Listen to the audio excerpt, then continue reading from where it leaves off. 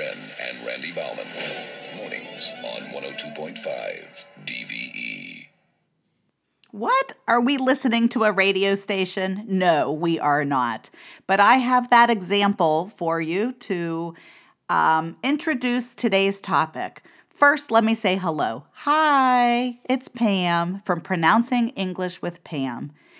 And really, I've been transferring all these podcasts over from one site to another site. I have many more, and I've been redoing them and fixing them up for you. But today, I'm actually recording this today because I feel the need to turn on my microphone and say hello to you. So hi, how are you? I hope you're doing well. I thought today we would talk about the little tiny things in our speech that if you learn enough of these small little things, you may actually start to make some changes that will make your speech sound more natural.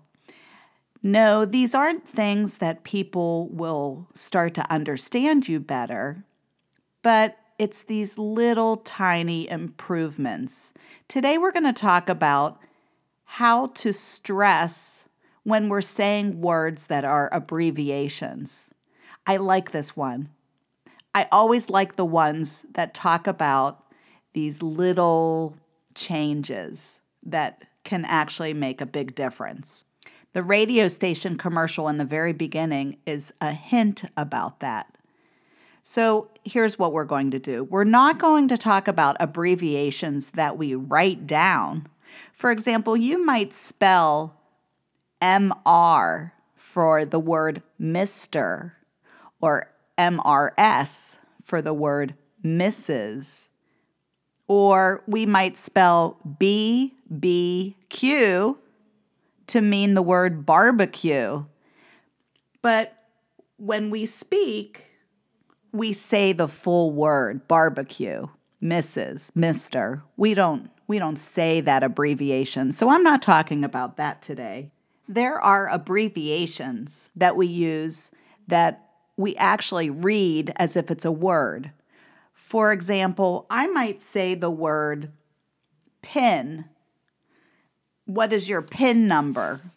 Which, if I worked for a bank, I might say that because that's the code that you would use to get into your account. So really, you're not telling just anyone your PIN number, but PIN stands for Personal Identification Number, PIN. But I say PIN. It becomes its own word. I remember when I was a child, we always used the word scuba, like to go scuba diving. Now, I've never been scuba diving, but the word I know, and it took years to find out that that's an abbreviation for self-contained underwater breathing apparatus. Well, it's no wonder that we don't say all of those words. Each initial, SCUBA, just stands for scuba, and that has become a word. So that's another form of abbreviation. And again, today I'm not talking about that. What am I talking about then? Blah, blah, blah. I'm talking about the abbreviations that sneak into our conversation, and they're groups of letters that do actually mean something, but we say them as the letters. And these are usually spelled written in capital letters, usually. I mean, there can be some differences there. But let's talk about some of them and talk about how we stress these when we're talking. So if I were to talk about the United States, I could also say the U.S. And I want you to know with all of these abbreviations, I'm going to stress the very last letter. If you notice the way I said it, U.S., I say the U a little bit quicker, and then I should stretch out the vowel sound, S, and maybe say it a little bit higher pitch or a little bit louder. I want you to hear that last letter, U.S. If I were saying the United States of America, the abbreviation, I might say USA. So there, I'm not stressing S anymore. Did you hear the A stand out? I live in the U.S. I live in the USA. USA. There's a stress at the end. We may get an invitation to a party, and I may say, oh, did you RSVP? So I'm asking a question here, so I'm going up at the end, but I'm making that P a little bit bigger. RSVP, which of course means to respond, please. It's a French phrase. Respond whether you can attend or not. At this party, I might say, oh, it's a BYOB. There I'm stressing that final sound, B. Bring your own bottle or bring your own beer. BYOB. If you're at a restaurant and you're ordering a bacon, lettuce, and tomato sandwich, that's usually abbreviated, and we call it a BLT.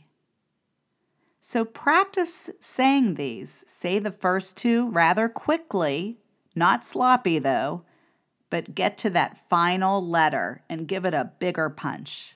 I'll have a BLT.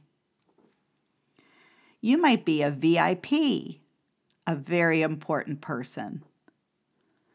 Or it could be Friday and you say TGIF. Thank goodness it's Friday. Bring the paper ASAP. As soon as possible. Sometimes people will read that as a word and say ASAP to you. If that happens, you'll know what they mean. You may abbreviate television by just calling it a TV. TV. Put stress on that V. And in the United States, our stations are all initials. CBS, NBC, ABC. We call the Internal Revenue Service the IRS. You don't want to hear from them. That's about taxes. The IRS. The UN, United Nations. You may be going to LA, Los Angeles, or DC, Washington, D.C., District of Columbia. I live in Pittsburgh, PA, and there I'm stressing the A, short for Pennsylvania.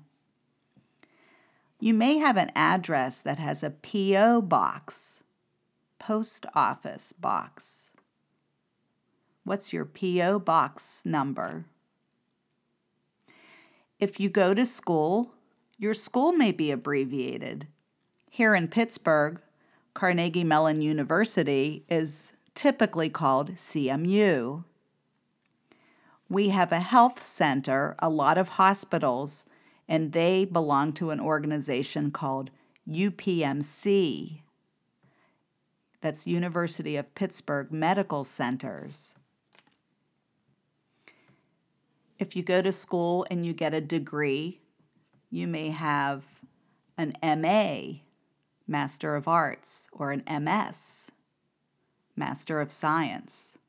Many of you have a PhD or a medical degree, but you could say an MD. I'm an MD.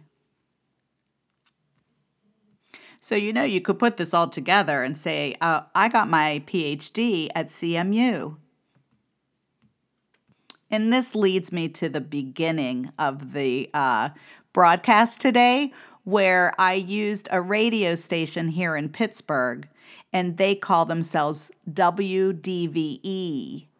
And I want you to listen to it again, because they're going to tell you that their number on the radio is 102.5. They're stressing 5, and we didn't talk about that today, but you typically stress the last number before you pause, and then they say WDVE.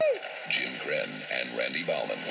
Mornings on 102.5 DVE. Thanks for listening, everyone, and I can't wait to talk to you next week.